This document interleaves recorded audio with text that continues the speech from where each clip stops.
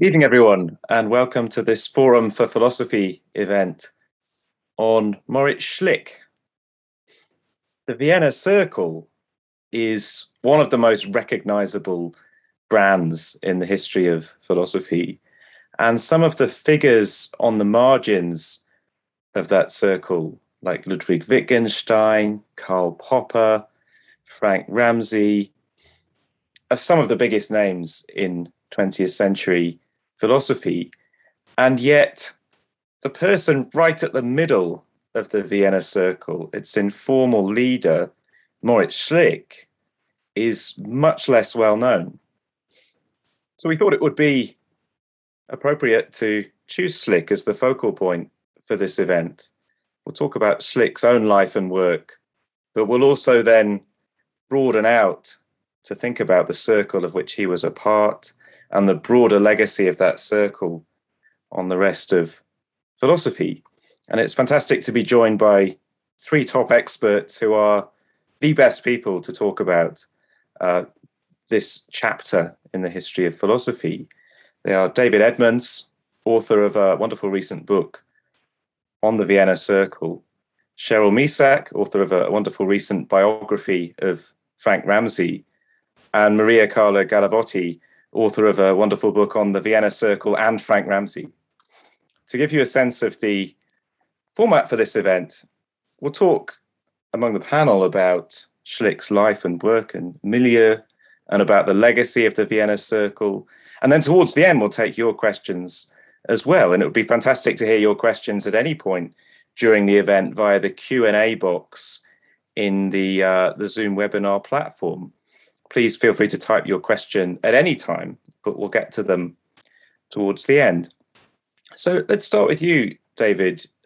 You recently published this book, The Murder of Professor Schlick. Now, biographers like you have to be very selective about their subjects. Now, these people have to be worth dedicating years of your life to. Why did you choose Schlick as the person to dedicate all this time to? Well, I wanted to tell the story of the Vienna Circle. I'd been interested in the circle for the last 20 years, I guess, ever since co-writing Wittgenstein's Poker about Wittgenstein and Popper and a famous row they had in Cambridge, which was extremely fierce. And we came to the conclusion that part of the explanation for why it was so fierce was Vienna. And so we became very interested in the circle then, and in particular, both Wittgenstein's and Popper's relationship to the circle. So I wanted to tell the story of the circle. It's a difficult sell from the outside. It looks like a difficult sell. Here are a bunch of rather abstract technical philosophers. But the truth is, there is a very good story at the heart of it. There's a murder, and Schlick meets a very nasty end in 1936. And so that gave me a narrative hook to tell the story. But he's actually much more interesting than people give him credit for. You know, he's a fascinating figure, a very, very important figure. He's important partly for what he's not, actually. He's not Austrian, like most of the Vienna Circle. He's not Jewish, like many of the Vienna Circle. And he's not a socialist, like all the members of the Vienna Circle. But he's very important to them. He was, as you said, he was the informal head of it. He was very important for his role in bringing Wittgenstein into the circle. He was very important because he was basically a physicist, and he was very interested in Einsteinian physics and had a close relationship with Einstein. So for all those reasons, he's very important and interesting. So what happened to him? The focal point of your book is Schlick's death. Tell us what happened. Well, he leaves his rather posh apartment. He's quite a wealthy man in Vienna to take the tram down to the lecture hall at the University of Vienna. He leaves at about 8 o'clock. The lecture is at about 9:15. He arrives at the university, and there waiting for him is a former student called Nilbuck, Hans Nilbuck, who is a schizophrenic, really, and has been stalking Slick for years. And Slick has had bodyguards because he's been so worried about this person. Nell Book has been institutionalized a couple of times. And Slick can't get everybody to take it as seriously as he thinks they ought. And Nell Book is there waiting for him with a gun, shoots him 4 times, shouting, now you damn bastard, there you have it. And he's literally left holding a smoking gun when the police arrive. Wow, so your book tells the story of, before and after, the events that led up to that and its consequences. I mean, I suppose let's go back to the beginning then. I mean, what was the Vienna Circle? What was Schlick's role in bringing it all together? Well, Slick arrives in Vienna in 1922. Hahn, another member of the Circle, is instrumental in bringing him to Vienna, and Hahn has got empiricist instincts and wants an ally. And then in 1924, an informal group begins to meet. They first meet in coffee houses, and then it's formalized and they meet at the university. And Slick is the leader. Slick basically decides who's invited, who's not invited. That becomes important later because Popper would love to be a member of the Vienna Circle, and Slick excludes him. And they begin each meeting by reading through some letters they might have got from all sorts of people like Bertrand Russell and others. And then they have a discussion, which might be about probability, might be about induction, might be about verification. And this goes on all the way, basically, till 1934, when the fascists arrive. And then it stumbles on until Slick's murder. And then Weissman, Friedrich Weissman, who's another member of the Circle, tries to keep it going until the Anschluss, by which stage they pretty much all fled. So was Schlick targeted because of his role in the Vienna Circle? It sounds like from your version of events, it really wasn't that. Well, he probably wasn't. He was probably targeted because his murderer suspected that he was having an affair with a young female student who Nell Book himself had his eyes on. So it was probably very personal. But afterwards, Nell Book claimed it was a political assassination. And what's most interesting about the murder is how the newspapers cover it. So some of the newspapers are quite sympathetic, but 2 or 3 of the newspapers describe it as a justified murder, that logical positivism was Jewish philosophy, and they then agitate after Nell Book is found guilty, and there was no other possible verdict, given that he was caught red-handed. They agitate to have him released, which indeed he is quite early, shortly after World War II begins. So it was a murder that was probably committed for very personal reasons, but then it was interpreted as a political killing. Some of the newspapers described Slick as a Jewish philosopher, which he wasn't, but they condemned logical positivism for being a subversive philosophy, and so justify Nell Book's action. So your version of events is one on which Schlick is not actually targeted for anti-Semitic reasons, but then the press pounce on this and offer anti-Semitic justifications for why he was targeted. Yeah, not just anti-Semitic justifications. They loathe logical empiricism for various reasons. I mentioned that most of the members were socialists, but really they loathed it because logical empiricism was anti-metaphysics, and the fascists and the Nazis were pro-metaphysics. Logical empiricism was anti-romanticism.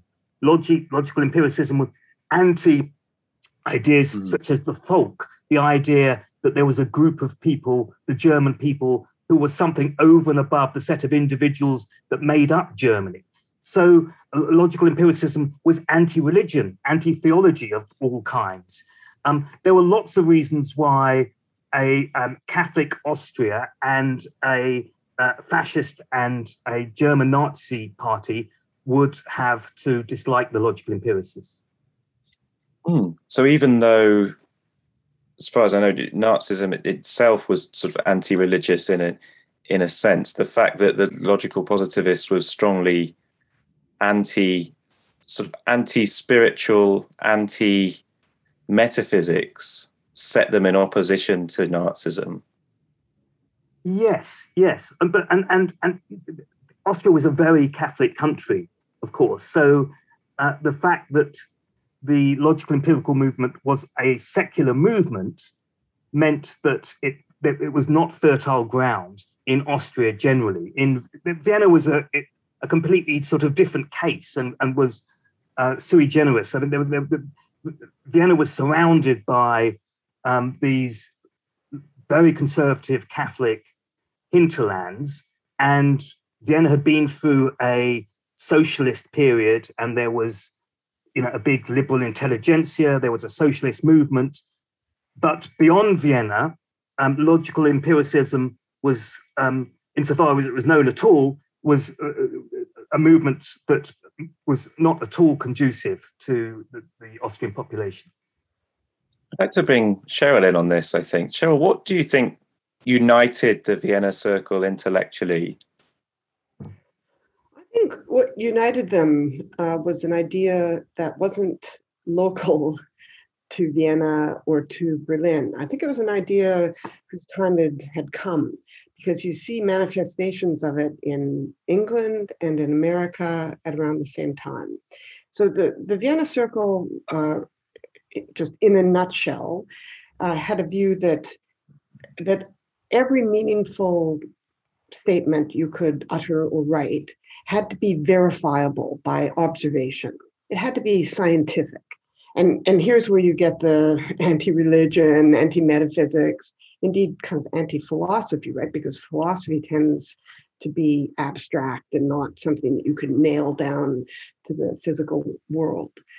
And one saw Russell, especially in England, in the 1915-ish, having this kind of thought. He called his position logical atomism. One found the idea in American pragmatism, from the late 1800s. And then lo and behold, you also find it cropping up completely independently in Vienna. The early Wittgenstein had it. So this big idea that all meaningful thought and expression should be about the world and verifiable was the unifying theme. And that philosophy is then recast, I suppose, as a discipline that is about the logical analysis of language and mathematics, to try and break these complex structures down into their individually verifiable components.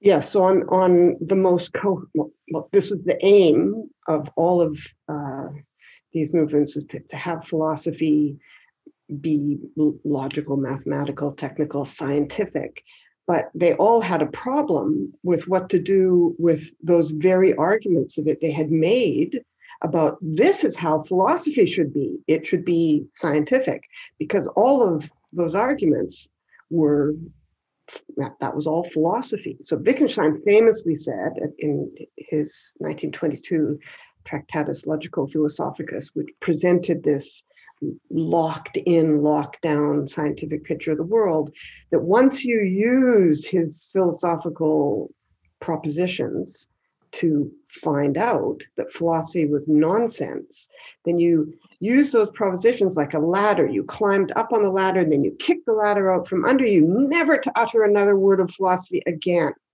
So that's one approach. It's a great metaphor, isn't it? Yeah, it's a great metaphor. But they all had certainly the Vienna Circle, Wittgenstein, they had a problem with telling us, just how they managed to utter all these philosophical statements to get to their position about philosophy, but also they had a problem with ethics, and a lot of science turned out not to be verifiable. They had a lot of problems. Yes, but I love that idea of, an ambitious unifying program for philosophy course, no such program has ever really worked, but it's one of the great visions of what the discipline can be about. I'd like to also bring in Maria Carla on this question of what you think united the Vienna Circle intellectually and what set them apart. Well, certainly the analytical approach that was already mentioned, the idea that all knowledge, and in particular scientific knowledge, would have to be rooted in experience. So the empirical approach, and also this the program of the unity of science that you just mentioned, that gave rise to a big program, namely the project of the Encyclopedia of the Unified Science, that went on until the 60s, and which I think included at least two different components. Namely, they thought that the unity of science would be realized on the level of language, namely that there could be a common language for all scientific disciplines, and also as regards methodology. So they believed in to be able to describe to a scientific what scientific method is, what an effective and useful methodology for science is, and this could be a unifying trace for all scientific disciplines. Now, of these two components, I believe that the first one is completely obsolete. The second one is half. Which one is completely obsolete, sorry? The idea of being able to specify a unified language for all scientific disciplines. The methodological part is maybe half obsolete. Maybe we can come back to this. Yes, but we'll come back to how we should think about these ideas today. Certainly, whatever you think of them, you have to love the boldness, the boldness of this idea of systematizing all human knowledge in a common language. I mean, in which every sentence is verifiable. It'd be wonderful if it were possible. But David, I want to come back to you. You mentioned you said not quite all of them were socialists, and in fact, Schlick was an exception. How do you think their politics interacted with these grand intellectual aims? Well, there's an important aspect to Schlick's biography here. In 1929, Schlick is offered a job in Bonn in Germany, and he's very seriously considering it. And members of the circle ask him to reconsider, and he does.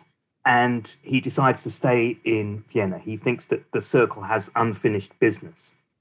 And to thank him, the circle comes up with what they call a manifesto of what the Vienna Circle stands for. And it's a bit like being given a gift for Christmas. They hand it to Schlick, and he really doesn't like it at all. And one of the things, to come back to your question, that he doesn't like about it, there are a couple of things he doesn't like about it. The first thing is, it is not modest. Okay, it's incredibly ambitious and bold in its claims and allows of no doubt. And Schlick is a modest man, and he doesn't like the terms in which the manifesto is expressed. But the second aspect that he really doesn't like about the manifesto is that it's quite political, that it ties up the circle's ambition, which has been described by Ceol and Maria Carla, to prescribe what the nature of philosophy is and to call everything that isn't analytic basically nonsense unless it can be verified.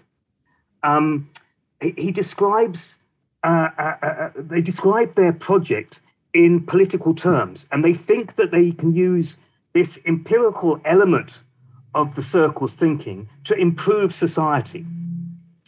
And the key person here is Otto Neurath, who's also Schlick's key opponent in the circle. So the main tension in the circle is between Schlick and Otto Neurath. Neurath is half a Marxist and half a Benthamite, if you can believe that. He's a Marximite or something. And he thinks that that society should be remodeled basically on utilitarian terms, and that you can use the empirical sciences and you can use the skills of the technocratic class to build better houses, to make people more literate and so on. Schlick really doesn't like that political program. Schlick wants to remain out of politics. As you mentioned, Schlick is a conservative with a small c. He's certainly not a Marxist or a utilitarian Marxist. So he is very much opposed to this political project, which some of the others think is part and parcel of what logical empiricism is all about. So Neurath is the great sort of champion of the idea that the Vienna Circle should have a political mission. Correct. And Schlick says, no, that's not what we're about. I mean, what happens after Schlick's death then? I mean, does Neurath win? Well, Neurath has already had to escape. He's so political that he basically has to escape in 1934. He is both Jewish and a Marxist. And when the fascists arrive, being a Jewish Marxist is not a good combination of attributes to possess. So he escapes very quickly. He goes to Holland, and then he escapes from Holland when the Nazis invade Holland by the skin of his teeth, and he arrives in Britain in 1940. So Neurath There's something in the book about he literally travels on a raft or a boat or something. Correct. And he waits till the Nazis invade, and he goes down to the dock. He's in the Hague, I think, and he basically jumps on a small boat and comes across to the UK. But when the Austro-fascists take over, so there's a two-stage process in Austria. The Austro-fascists take over in 1934, and then the Nazis move in 1938. So you've got this period when it's Austro-fascist, not Nazi, and the Austro-fascists and the Nazis are not allies. In fact, the Austro-fascists want to keep the Nazis out. But there's a period when the Austro-fascists are in charge, and well, maybe we're getting ahead of ourselves, but they close down the circle, and they say the circle is political. And Schlick tries to argue with them and says, no, we're nothing to do with politics. We're purely a philosophical meeting group. And it may be the case that a few individuals like Neurath are political, but that is nothing to do with the logical empirical movement. So in that milieu of 1930s Vienna, it's a defense strategy to be able to say this is a purely intellectual group. We don't do politics. Yes, a failed defense strategy. It didn't work. And it wasn't merely a strategy because, as I say, in Schlick's case, he genuinely was a conservative with a small c. So it was not merely a strategy, but because of the publication of the manifesto, there was sort of documentary evidence that this was, in fact, a political movement. And in fact, most of them were progressives and part of Red Vienna. So Schlick was an outlier. I'm not sure about Hans Hahn, but Carnap for sure was on the left, and they were excited about the reforms being made in between the wars in Vienna in terms of workers' rights and housing and workers' education. So Schlick was a little bit of an outlier, although one must say that uniformly people say he was a wonderful man. So Ramsay, for instance, thought he was very well. Ramsay says of Schlick, he wasn't a very good philosopher, but he was a very nice man.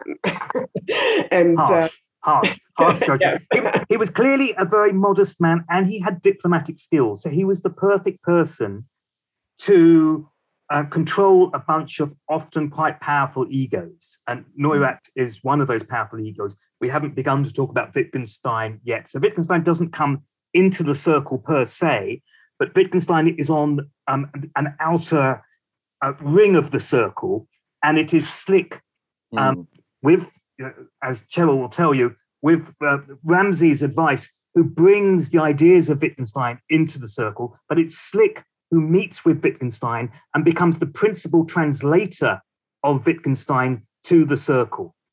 It's an important contribution, isn't it, Cheryl? Yeah, so Wittgenstein was already on Schlick's radar in 1922, 23, perhaps. So Carnap went to America in 1923, I believe, to meet with some mathematicians. And he got wind in America that there was a group of mathematically inclined philosophers in the UK, and the list was quite long. Russell was on it, Keynes was on it, Wittgenstein was on it. No, Wittgenstein wasn't singled out in any way, but Carnap wrote to Reichenbach, and then before you know it, they were all writing to each other. There's this group of people in the UK who are doing the same kind of thing we are. And Schlick eventually made contact with Wittgenstein, who was living in Austria at the time and had just published the Tractatus. And they really hit it off. They loved each other. They went on a 2-week kind of walking holiday in Italy together. And I think Wittgenstein, he wasn't into group work at all. And I think one of the main reasons that Wittgenstein was so really enmeshed in the Vienna Circle was because he really loved Schlick. But Wittgenstein was at many, many meetings of the Circle right through, so starting in about 1927, right through to 1934. He was, he grumped about some of the members of the Circle. He thought that they were plagiarizing his ideas. Twice he said Carnap was plagiarizing his ideas, but that actually just shows you how close they were, right? How close their ideas were. Wittgenstein, they were plagiarizing him.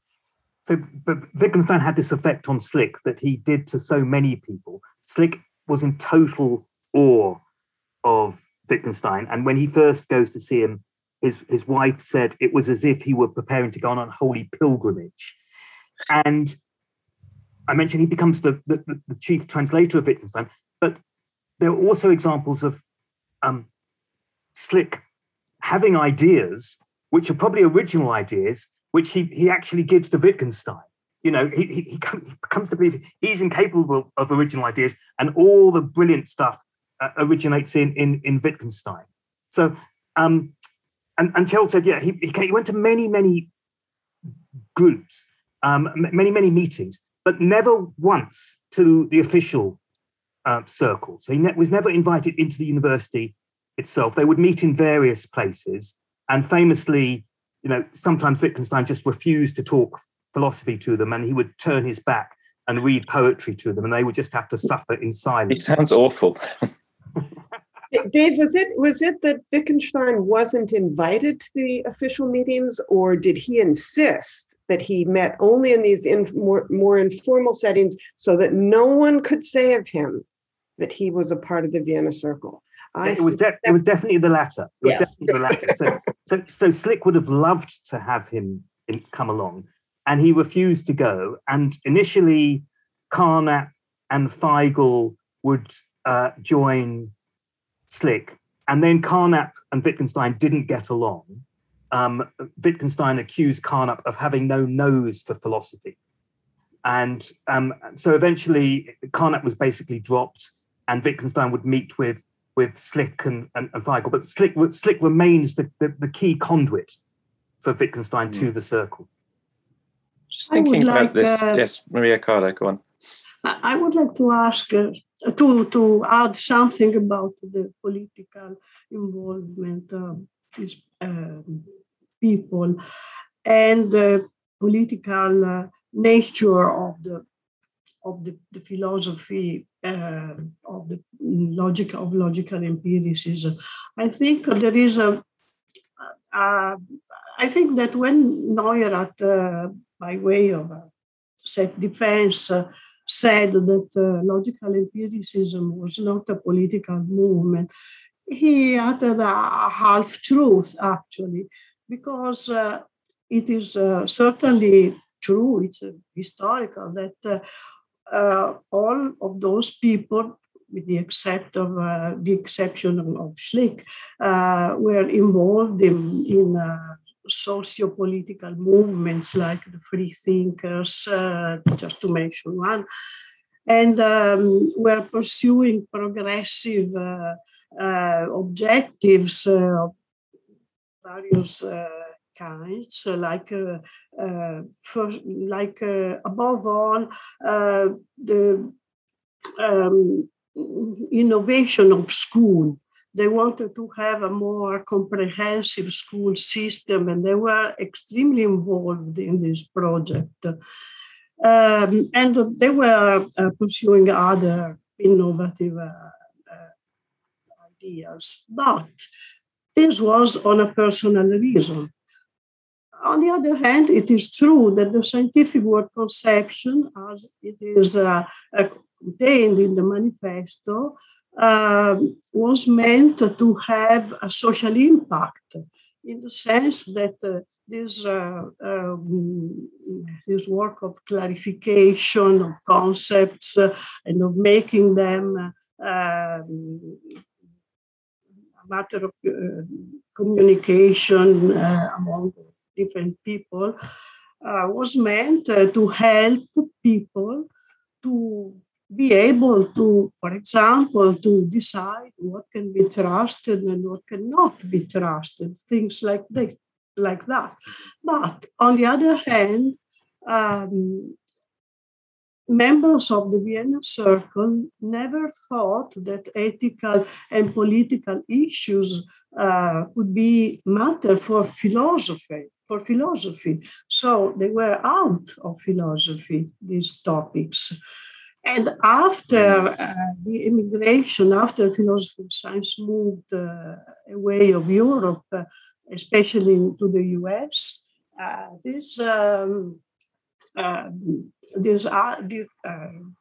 thing became radicalized. There is a very nice book by Reich that is called How the Cold War Transformed Philosophy of Science, that describes this process in detail very, very well, namely that they were completely distanced from ethical and political issues at that point, and for a long time.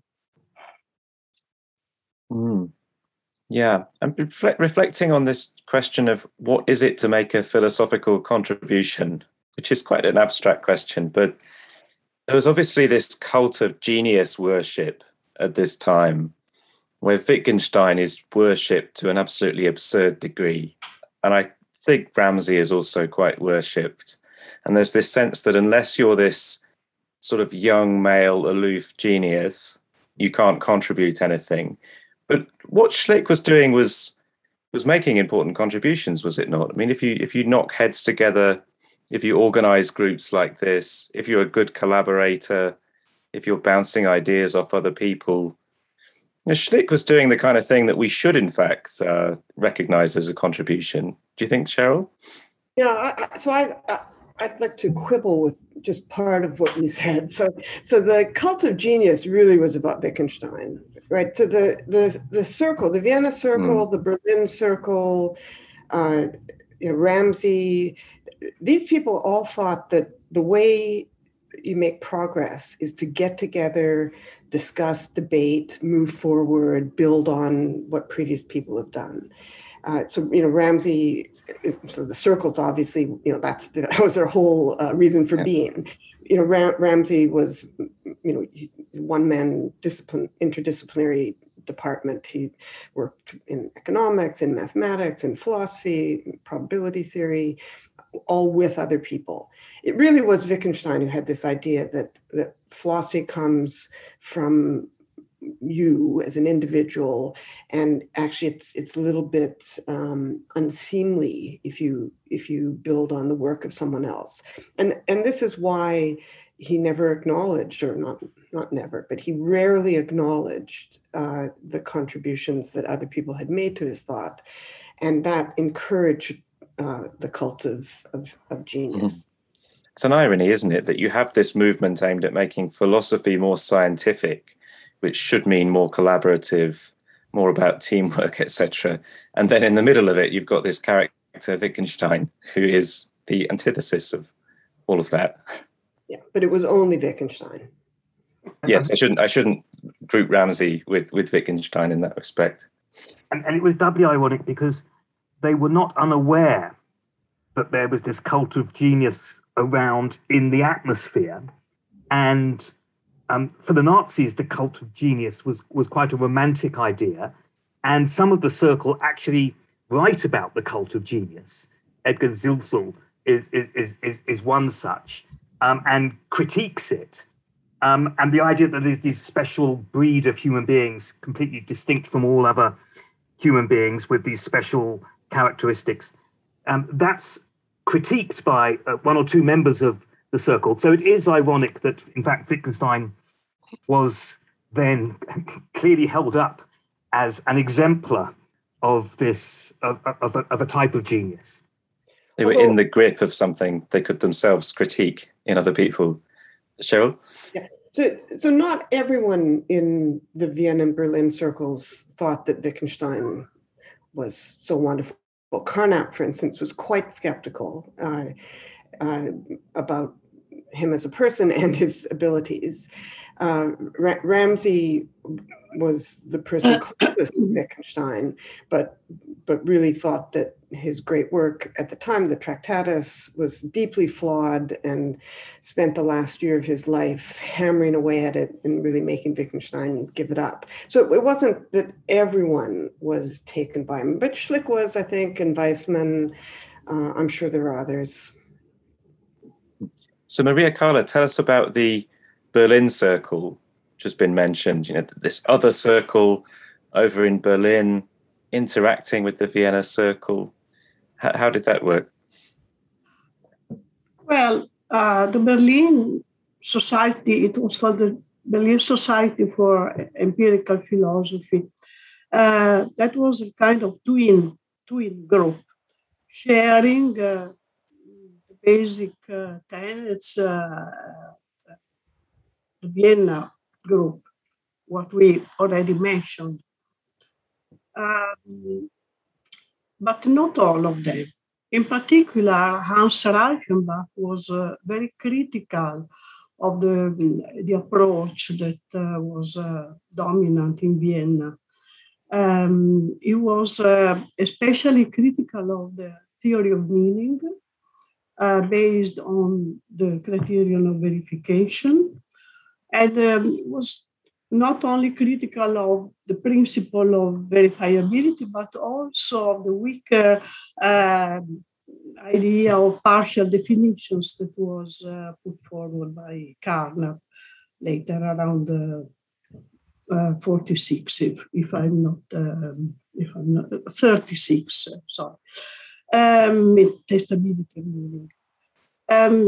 Why was he so critical about that? Because he thought that they completely overlooked the notion of probability. He used to say that the theory of knowledge is a theory of prediction, but since predictions about the future are uncertain, they are not certain, they cannot be they cannot be said to be true. In fact, he used also to say that truth is a phantom, an unrealizable phantom. So what do we need? We need probability. And he developed a whole epistemology that is based on probability. Right, and Sorry. Cheryl, I wanted to ask about Ramsey. So we talk about biographers needing to choose their subjects carefully, and Ramsey is the one for you that you've dedicated years of your life to. How did the Vienna Circle enter into Frank Ramsey's life? Ramsey translated the Tractatus, and so he was immediately on the radar of the Vienna Circle. And so that was 1922, the Tractatus was published. 1923, Ramsey wrote a really important critical notice of it. And he actually was, in 1924, in Vienna to be psychoanalyzed along with many, many of his compatriots by either Freud or Freud students. And in 1924, when he spent this 6 months in Vienna, he met Schlick, actually at Wittgenstein's sister's very elaborate fancy house at a dinner party. He met Hans Hahn, and immediately they had much to talk about because they were all very mathematically inclined philosophers. And at the time, Ramsey was finishing his undergraduate thesis, which was trying to repair a hole in Russell and Whitehead's Principia Mathematica. And the Circle at that time was very, very engaged with Russell's work. So there was a personal and intellectual connection right off the bat.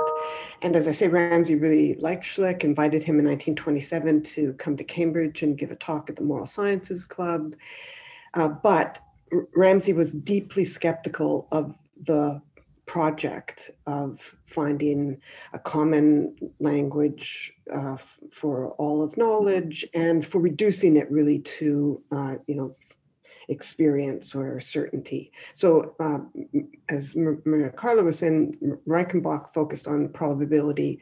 The same holds for Ramsey. He focused on partial belief, not the kind of full belief that this locked in theory of knowledge that Wittgenstein and the Vienna Circle were presenting. So the Berlin Circle and Ramsey have in common this feeling that the Vienna Circle neglects probability, and that we need to be talking not about verifying statements as such, but assigning probabilities. Yes, but they had different ideas of what probability, how probability should be conceived, because because Reichenbach uphold a frequency view of probability, while Ramsey was a subjectivist. But they had something in common, namely they were both Bayesians.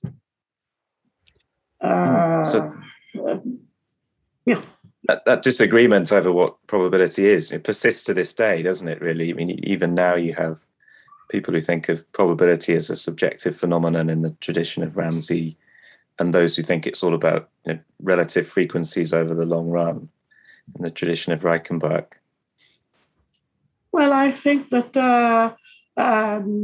you are right to say that now subjectivism is more popular than the frequency view, but the frequency theory of probability is not dead at all.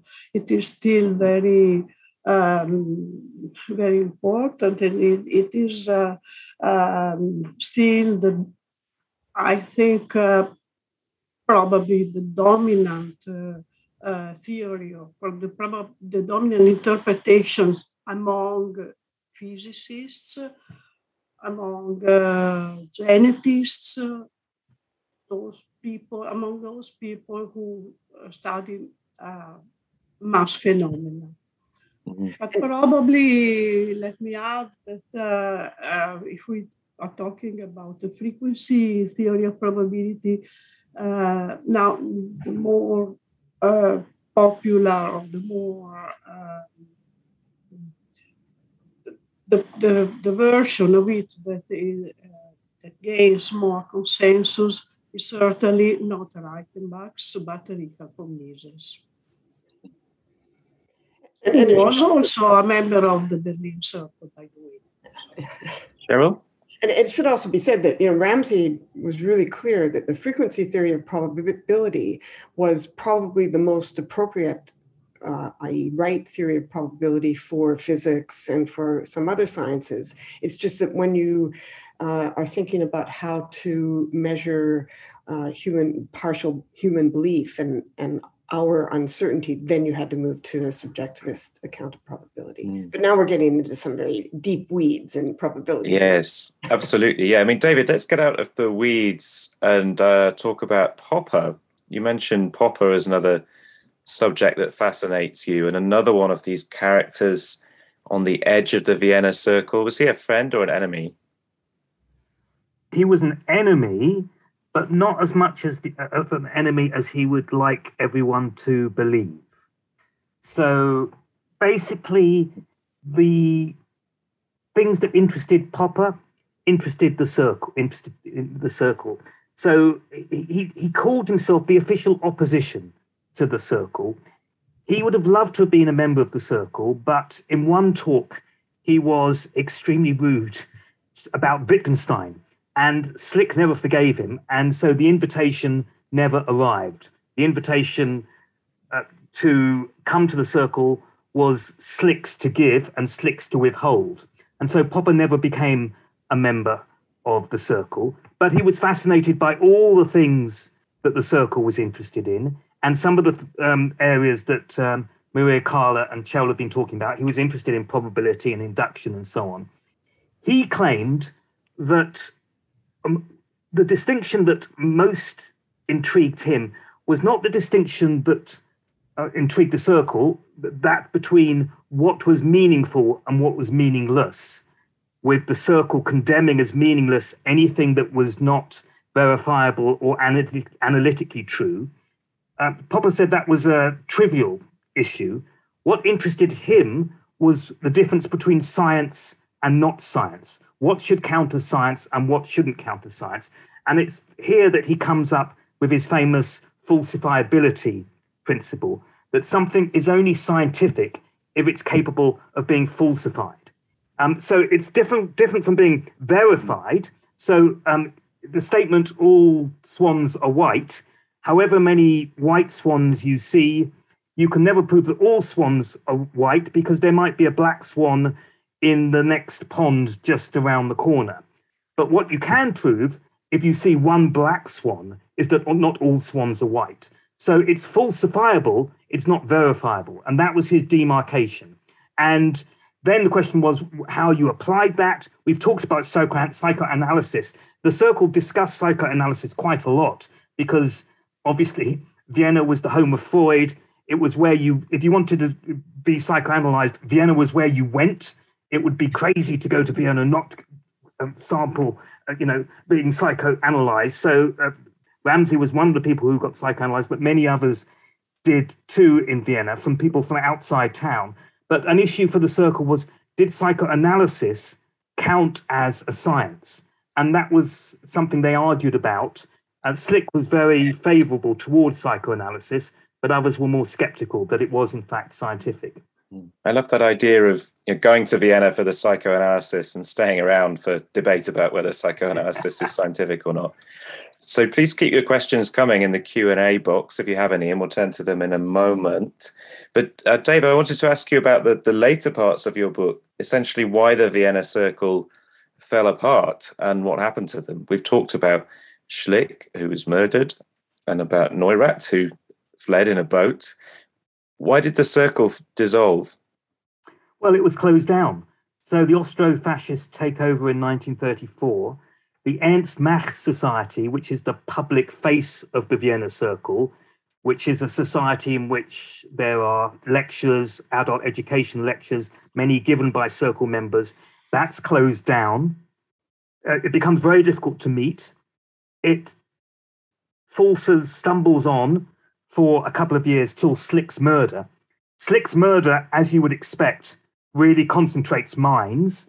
And at that time, people, almost all the circle, decide that now might be the time to leave. One or two of them have already gone. Feigl, for example, is one of the first to leave. Feigl leaves in 1931, but others now plots their escape. Where do they go? They go primarily to the US and the UK. Most to the US, but some to the UK. Popper escapes via the UK and ends up in New Zealand, where he spends the war years, and he writes his famous book, The Open Society and Its Enemies, in New Zealand. He describes it as his war effort. But the rest of them go to the US and UK. They don't all go to, you might expect they all go to Harvard and Yale, but some of them go to less prestigious universities. And actually, I think those universities can't quite believe that, as it were, they can pick these fantastic academics and add them to their faculty. But the UK, Weissman, who's an important member of the circle, Friedrich Weissman, who's sort of dominated by Wittgenstein, he comes to the UK. An interesting woman called Rose Rand comes to the UK. Neurath comes, but then dies pretty much after, as soon as the war is ended. Popper ends up in the UK after New Zealand, but most of the rest of them go to the US. And they completely change. That's wrong. It's not that they completely changed the character of philosophy in the United States, but they meld with the homegrown American pragmatists, and together these two movements really determine the shape of analytic philosophy until now. And so the immigration was massively important for the state of philosophy in, let's just call it Anglo-American philosophy, but also it was a disaster for Germany and Austria. So I sometimes say that, Germany and Austria lost more than the war. They literally lost their brains because everyone left who could leave. Some people were murdered, not like Schlick, but in concentration camps. And I think Germany and Austria are still recovering from that these many decades later. Yeah. So of the circle, Viktor Kraft is the one of only two who is able to stay in Austria during the war years, and then Schlick's Murderer, Nell book, is released in, I think, 1940, and the rest of the circle have gone. They were not just logical empiricists, but as we've explained, most of them were socialist.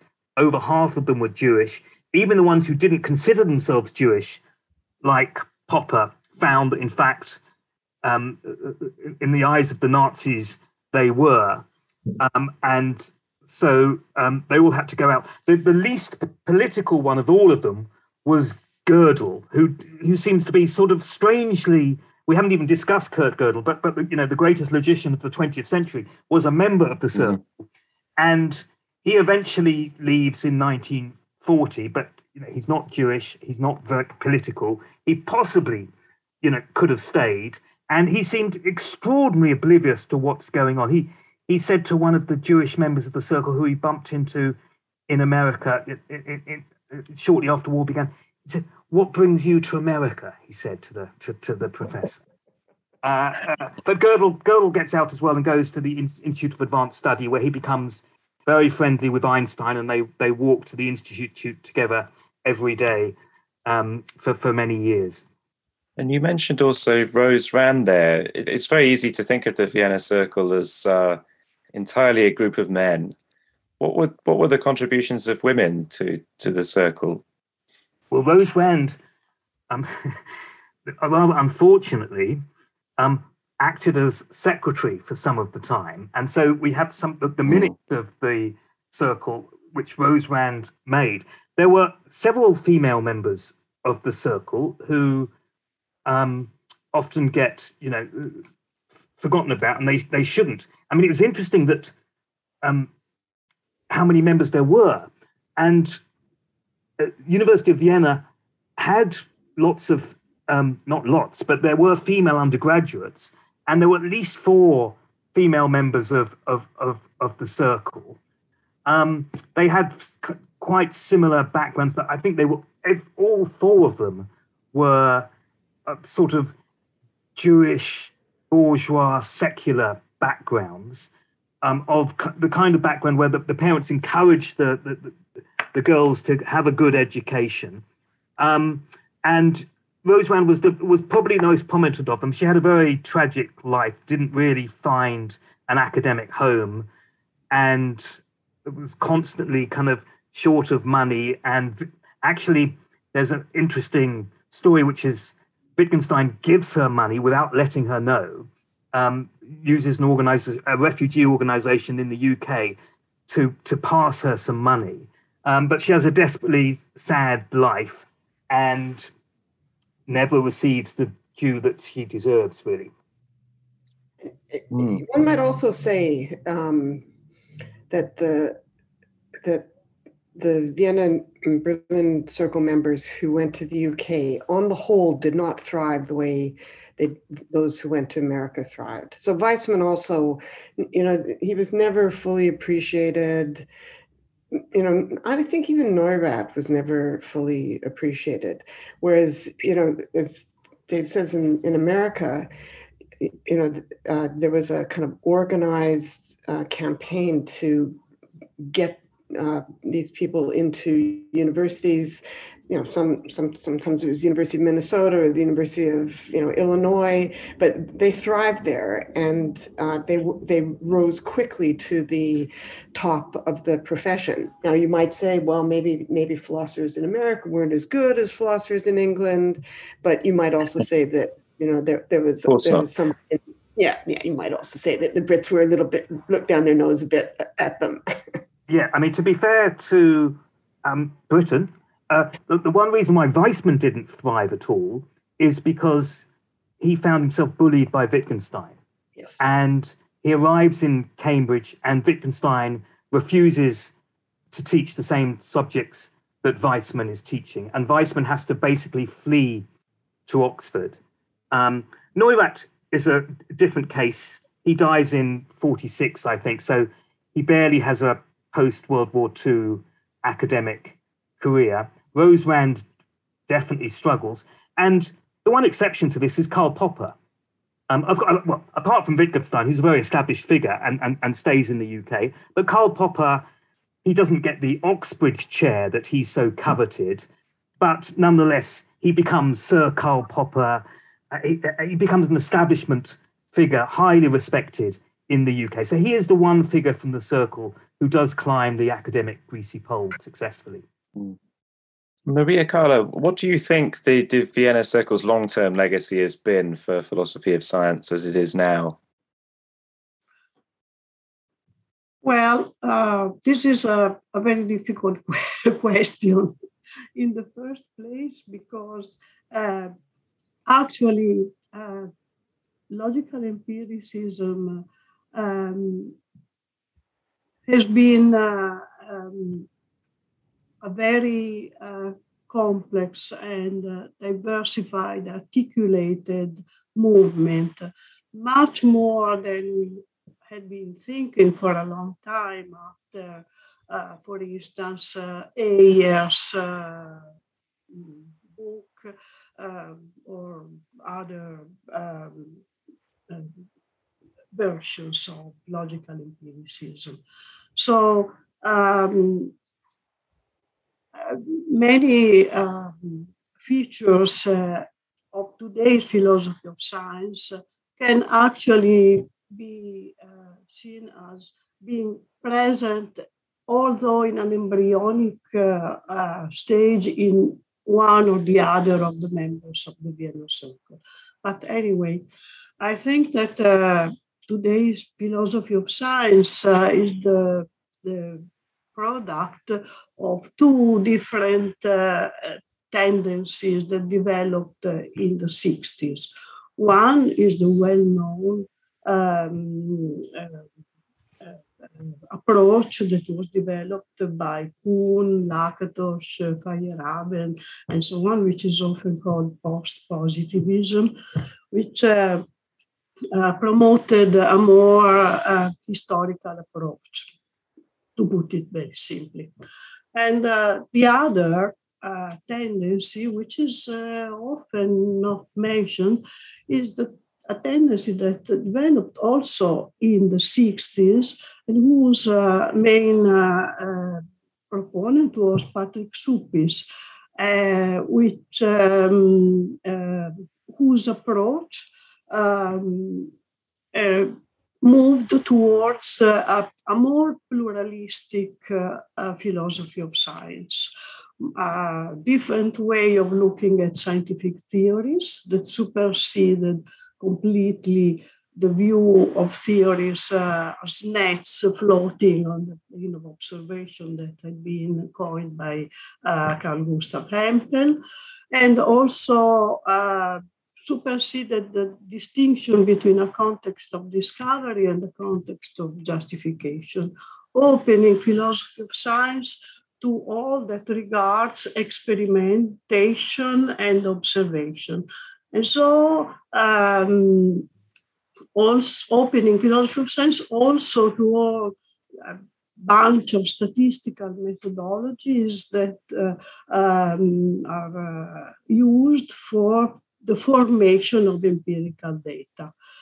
I think that philosophy of science today is more pluralistic and also puts at the center probability. So in that respect, I think that the Berlin Circle survived in a way better than the Vienna Circle. So you're putting in a bid for the Berlin Circle there.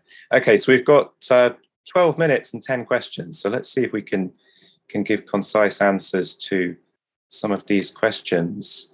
It's a good one for Cheryl here. It'd be interesting to know more about the merging or encounter between the Vienna Circle's migrants and the pragmatists in the US as contributing to analytic philosophy's development. You've written so much about both, so tell us how those groups interacted.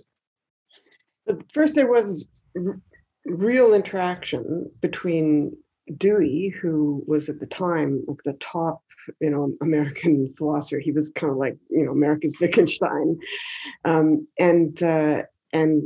Neurath especially. So Neurath went to New York and tried to persuade Dewey that really, he should be part of the unified movement, the unified science movement. And in fact, Dewey wrote one of the volumes in the Encyclopedia of Unified Science on theory of value.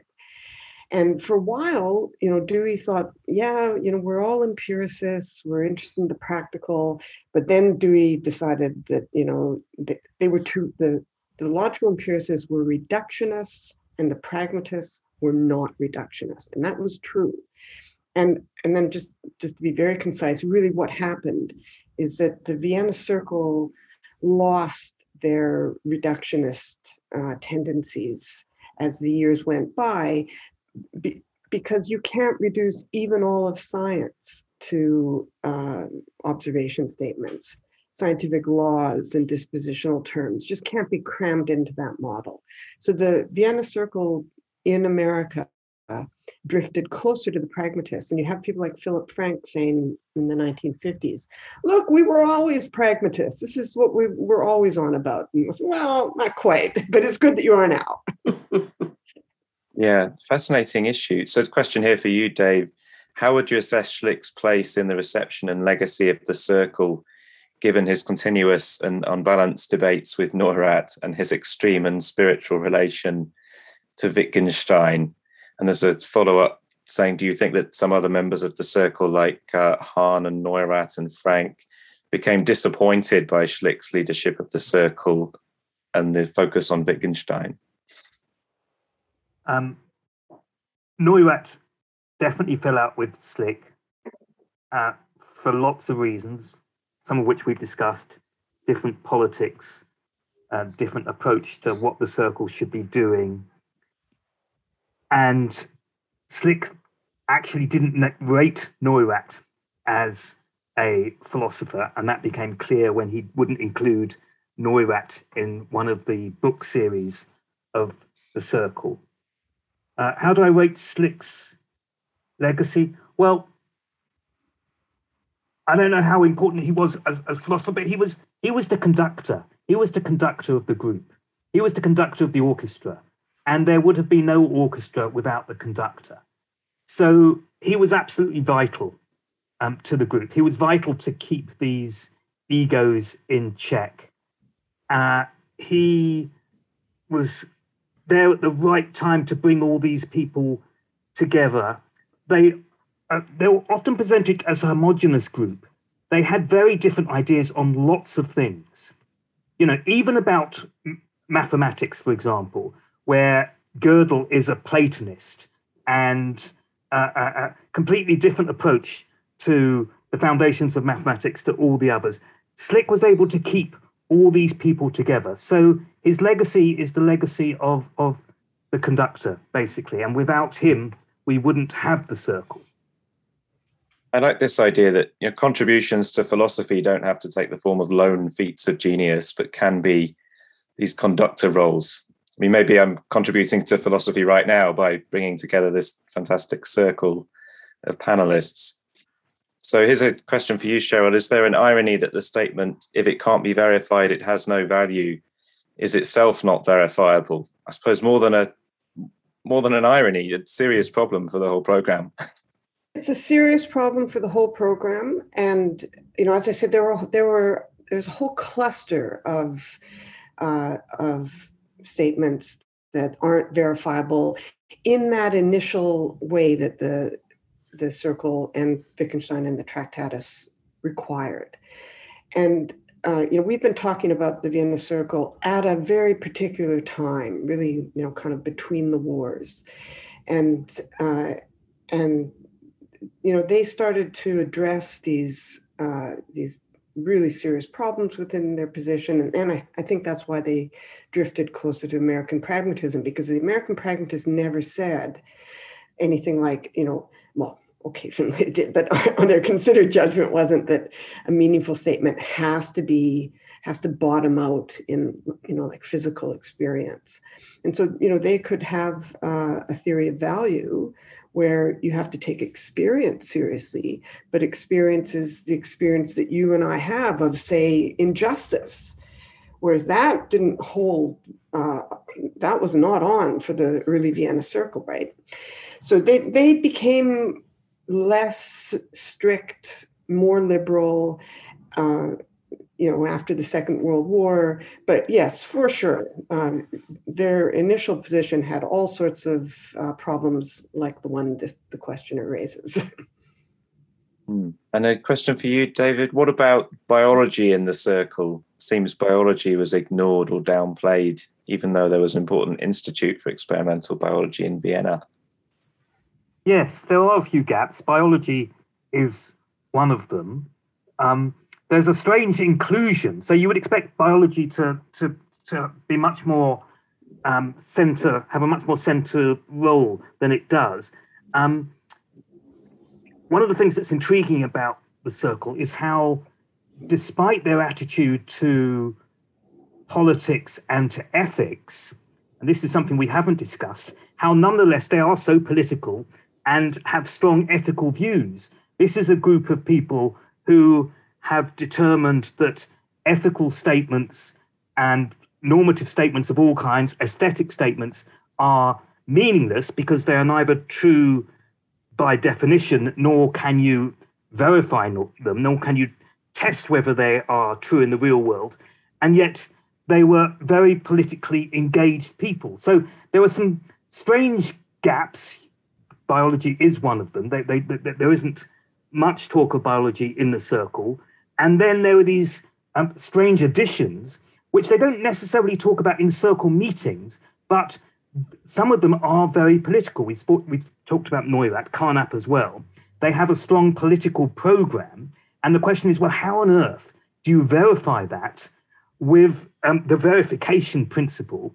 And that's something that they all struggle with. And the role of ethics is something that is talked about. In what way can you meaningfully say this is something you ought to do. We ought to have this program for the city of Vienna. How does that make sense, given that normative statements are meaningless? Thanks. We've got time for one more question, which I'm going to put to all of you and hopefully get quick answers from all of you. Are there any equivalent groups to the Vienna or Berlin circles today, in particular with respect to the idea that philosophy or philosophy of science is a collaborative project rather than a lone wolf genius discipline? Maria Carla? Well, there are a number of centers where philosophy of science is done in this or this other way. For instance, there is this project of formal epistemology, which I regard as as having catch up with the legacy of Carnap. There is a big center in Munich for that, but there are also other centers. I think that philosophy of science today, in certain areas, because now today there is no philosophy of science in itself. There are several philosophies of sciences, philosophy of physics, philosophy of medicine, philosophy of field is fragmented, and so on and so forth. And it is true that in certain of these areas, philosophy of science is not done by a single person, but by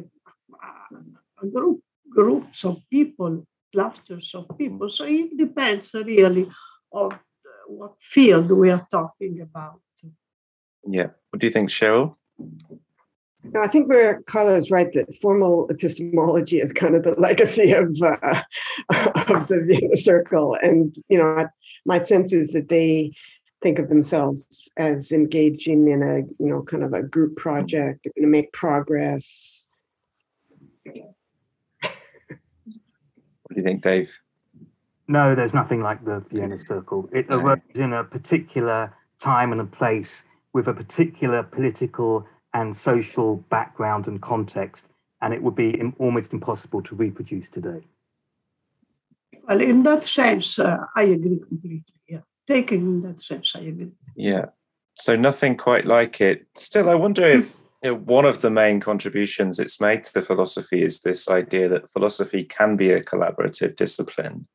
It can resemble science in being the sort of thing that is done by teams, lab-like groups.